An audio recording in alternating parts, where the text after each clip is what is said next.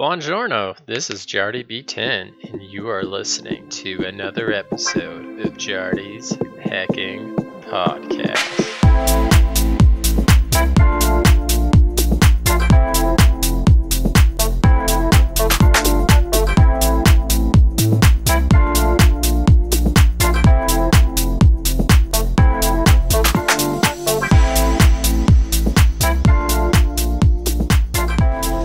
Hello, everybody, it's me, it's Jardy B10, and hi, welcome, it's a Hacking Podcast. I'm currently just taking a quick little drive to the dog park. I got my stepdog, hi, got my stepdog climbing up on the center console to be close to me. She's quite anxious in vehicles because when she was a bit younger, she was driving in the hatchback of her quote-unquote mother's vehicle, and they hit a pothole and the trunk exploded. It sounds like the tire blew through the vehicle. Anyway, it was a bit of a wreck, and now she's a bit of a wreck now, aren't you, dongy? Oh, my dong. Anyway, so now she likes to be in the front seat on laps when applicable. So yes, that's the story of my dog. And then I have another dog in the back seat who is also coming to the park. Anyway, we're going to the park, just doing a little drive there. So I figured why not start my 15-minute podcast with just a nice little driving throwback? Because you know what? It's been a while, and it will continue to be a while. But that's enough blathering. I accidentally hit stop when I meant to hit pause. That's fine. So yes, it is still the off season, and this will be the last week that I record a podcast, and it's still the off season, as I believe the preseason begins on Monday, which it's been a minute since we've had some seasonal simulation games. We went through the hybrid attribute system, and I'm eager to see that in play. It looks like everything's been implemented all good into the portal. I know there's been some complaints with the UI. There's certainly some changes I would like to see still. Specifically, I would like there to be an option to toggle SDHS attributes on the team page. I would love to see that because admittedly, I know we have the new attributes, and there is part of me that just kind of wants to see them, being implemented. If you're a new member and you come into the league and you see these new attributes, those are just the attributes, and that's what it is, and that's what makes sense. And so part of me wants to convert to that, but the other part of me hates seeing zeros on team or on the player pages. It just feels weird. And I know this is just because we're boomers. We're all boomers now, thanks to this change. But having a build of 35, 0, 0, 0, 35, 40, 60, 90 means fucking nothing to me. I really need to see the SDHS attributes to kind of see what a player looks like truly. And part of me thinks that is just a reality. It still does come down to the SDHS attributes. Moral of the story is I would like to see that implemented on team pages so I can have an idea of what teams are made up of. This dog's ridiculous. You're ridiculous, bye. For the record, her name is Aya, but we call her Pie because Aya rhymes with papaya, and papaya has the sound pie in it. It makes complete sense. But anyway, I'm back home now. Dogs are home now.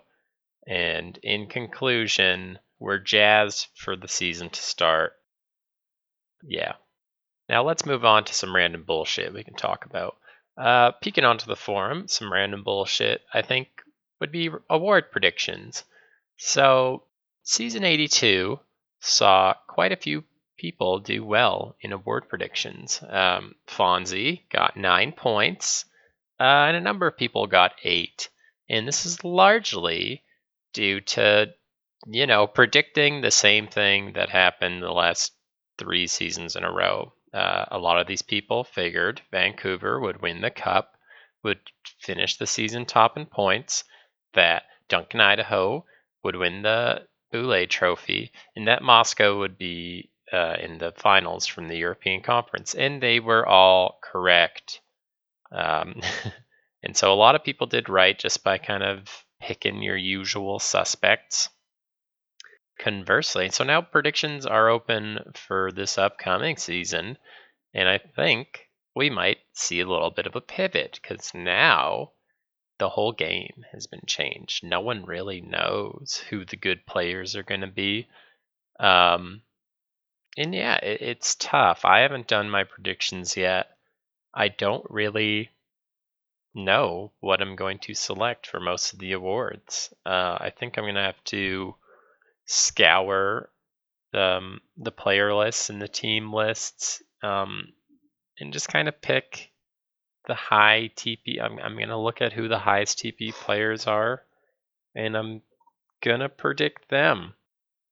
I have a temptation to, like, for the Sterling Labatt Trophy, you know what? Let's go over my thoughts for predictions without research. So if you want to copy these answers and be wrong, do that. Follow this advice right now and don't put any more thought into it or any refining on your own. So first off is the Continental Cup, formerly of the Vancouver Wolves. This season, they have thoroughly sold out, meaning that the Continental Cup will be changing hands. And it will, of course, if not won by the DC Dragons, I would say I'm between two. So let's go with the Helsinki Titans. I think that's right. I think that's my winner. The Helsinki Titans will win the Continental Cup, as well as the Victory Cup, I guess, while we're at it. While we're just making baseless assumptions, let's just assume that Helsinki wins both. I think the X factor for Helsinki winning the cup over Seattle, which is just the other team I looked at. I know there's other competitive teams, but these are just the only two I care to look at right now. I'm not looking at all 16 teams. I'm just going to look at these two. I do think Seattle's an overall better team, but Helsinki has the Javier Blueberry X factor. And if you listen to my notes from yesterday, you will know that Javier Blueberry is the best goddamn goalie in the league, unfortunately. So yeah, I think that'll lift them up into Continental Cup range. That being said, I guess that they won't win the Victory Cup in that case, because their forwards are good. They're good. And meta doesn't exist. And Jonathan Orey is one of the highest, if not the highest, TPA forward in the league. Again, I'm not going to back up that statement. I know there's lots of higher TPE players, but they all are depreciated, and who has time to do the math? Who has time to look at Moscow and see if Duncan, Idaho has more TP total points applied? The answer is me, and he does. But anyway, Jonathan Orey does have one of the highest TPAs in the league, but he is doing a passing build, which, in the metaverse was a big no-no. But, post-meta, it might just be the most efficient use of your TPE. In fact, if we compare Orey to Duncan, Idaho, you can see their builds are a little bit inversed, or they're quite comparable, I should say. Let's take a little look here. So Dunk the Lunk went a little bit heavier on checking. He's got 79 versus Ori 65. Ori also has discipline. Okay, you know what, rookie, you're fucking this up. It's not how you do it. But Ori's got discipline. Dunk doesn't. So Ori's not going to be winning the Boule trophy anytime soon. Ori, they have comparable skating. Dunk went heavy on strength. Comparable puck handling. Oh, Ori went heavy in face-offs. I was wondering where the shoe was going to drop here. I was wondering how they had pretty similar TPA, but such different statistics. And there it is. We got a face-off ace in Helsinki. But what I thought was interesting was when it came down to the passing, scoring, defense thing. So Ori's got 92 passing, 65 scoring, and 70 defense, whereas Dunk has 66 passing and 85 scoring, and 93 defense. So it looks like Green prioritized defense over scoring, probably because it's really hard to prioritize scoring. So it'll be interesting to see how that plays out for them. Through this, I have actually concluded that I think I'm liking Duncan Idaho's build better, even in the non-meta side of things. I mean, yeah, he still managed to get quite high scoring and defense and fairly low passing. So I mean, he's basically a meta player. Here's your MVP, everyone. Look no further. Look at me ping-ponging everywhere. Actually, in looking at this, I have concluded that Moscow is better than Helsinki. So I lied. I'm still going to stick to my guns and say that Helsinki's going to win the cup. Am I actually going to predict that? Probably not. But what I am now going to say is that Moscow is going to win the Victory Cup. And the MVP, of course, is going to be Duncan Idaho. And the most outstanding player, however, is going to be Xavier Blueberry. Because why not? The playoff MVP, of course, is going to be Xavier Blueberry. The points leader, of course, is going to be Duncan Idaho. The goals leader, oh my god, who the fuck knows? Probably Duncan Idaho. But let's actually take a look at Jerome Reinhardt out in New York, who I just learned today was traded to New York. So now I'm looking at Jerome Reinhardt and Duncan Idaho side by side, and it's really interesting because their SDHS attributes aren't that different. But Idaho does have the edge in everything. Yeah, everything. With the exception of puck handling slightly. And strength slightly. But other than that, he has the edge on everything else, and he invested some into checking. And I think this really highlights, and again, Duncan Idaho does have an extra 111 TPA, which is certainly not nothing. But if you consider that Green invested into checking and didn't, and Jerome Reinhardt didn't whatsoever, you wouldn't expect to see. You'd expect to see Jerome Reinhardt have, more of an edge in some of these stats. But then when you look at the new statistics, you can kind of you really see how not far your TPE goes at the higher brackets. So Mexican Cow invested. He has 90 wrist shot versus Idaho's 74 wrist shot. In 90 slap shot versus Duncan Idaho's 84 slap shot. And then he still doesn't have as much scoring, which is crazy. That's crazy to me. And it shouldn't be, because obviously the difference lies in offensive vision, whereas Orbiting Death, or Duncan Idaho, was not afraid to invest 87 points into offensive vision, whereas Mexican Cow seems pretty cozy at 70. But as a result, he doesn't have as much scoring. And he has lesser passing, which is probably what he was going for. But again, not significantly less passing. It's 66 for Idaho versus 61 for Reinhardt.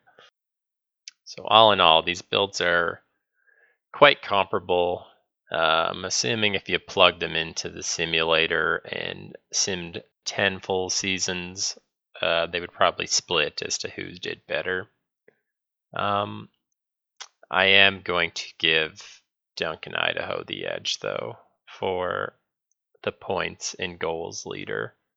The assists leader I'm going to give to, let's say, Erlance Jokinen.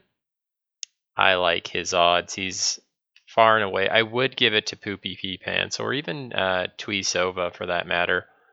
But I think we might cancel each other out a little bit in DC. That being said, Erlance doesn't have the best offensive support in Helsinki. Whatever. Erlance is going to win. Is going to win the most assists trophy, as well as the Sterling Labatt trophy. Again, should I look at Hard Markinson for that award? Yes, but I'm not going to, because I'm at 15 minutes here. Let's rapid fire this shit. Top offensive defenseman. That I'll give to Sova, but top defensive defenseman I'll give to Poopy Pee Pants. Will either of those take place? One of them might. Top goaltender, Javier Bouberry. Top rookie, let's say Bubbles Utonium. I don't know. It's going to be tough to predict rookies this season. And since the gap between high TPA players and low TPA players is so much more spread out with this hybrid attributes, I'm expecting rookies to go back to being mediocre. We are not going to see any rookie records being sniffed at for some time, I imagine. But for goalies, that's not the case. So I think Bubbles Utonium is in fact a solid pick for the Stolschweiger Trophy. Top two-way forward, I think Dunk's got that locked down. Top GM, I think Anorama has a case for it. Depends how the Dragons do in the playoffs, assuming they make it.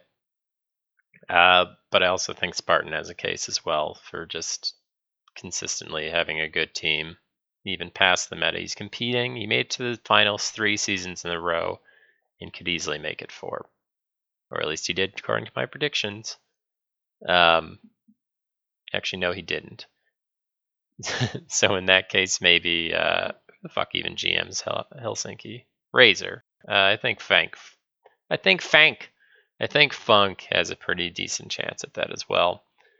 Most improved player, Jesus Christ, who knows? I think the rewards. Talking is hard. I think the award should be who has regressed the most, and that might be a more fun one to predict. Most improved, that's crazy. I don't expect anyone to really improve with the hybrid attributes. Again, maybe you can look at a goalie for this one. I think Oscar Lindbergh and Cole Pierce have the potential to take home the most improved. I don't know if a goalie's ever won it before, but this would be the season. David Davis might have a case. He did do decent last year, but he could definitely elevate to some pretty crazy numbers to take that home. Yeah, Poopy Pee Pants also could be in there. Who knows? Maybe this new hybrid attributes will be good to him, and he'll have a season worthy of his TPE levels. But I don't know. I'm not gonna count on that. For that matter, Erlance Jokinen, he's not a terrible player, and he's another great candidate because it's the pre-depreciation season. That's that season 79 hitting the prime age. So Erlance Jokinen, he had a point per game season last season. He could easily break out as a trophy-winning defenseman this season. So yeah, those are my picks for the Dustin Funk Trophy, which leaves North American and EU Conference champions. As I totally said, North American champion, I guess Seattle. EU champion, I guess Helsinki, even though realistically it should probably be Moscow. And then the Greg Clegane Trophy. I think that's more likely to go to Papa Emeritus than Javier Bouberry, actually. All right, that's the podcast. Make sure to tune in next week where I got a special guest, and it's going to be probably too long and probably hopefully is going to happen. But yeah, then you don't have to, you can listen to that for 2 hours and you don't have to listen to me again for a month. So you have that to look forward to. Until then, keep fit and have fun. And I love you, but also go fuck yourself. See ya.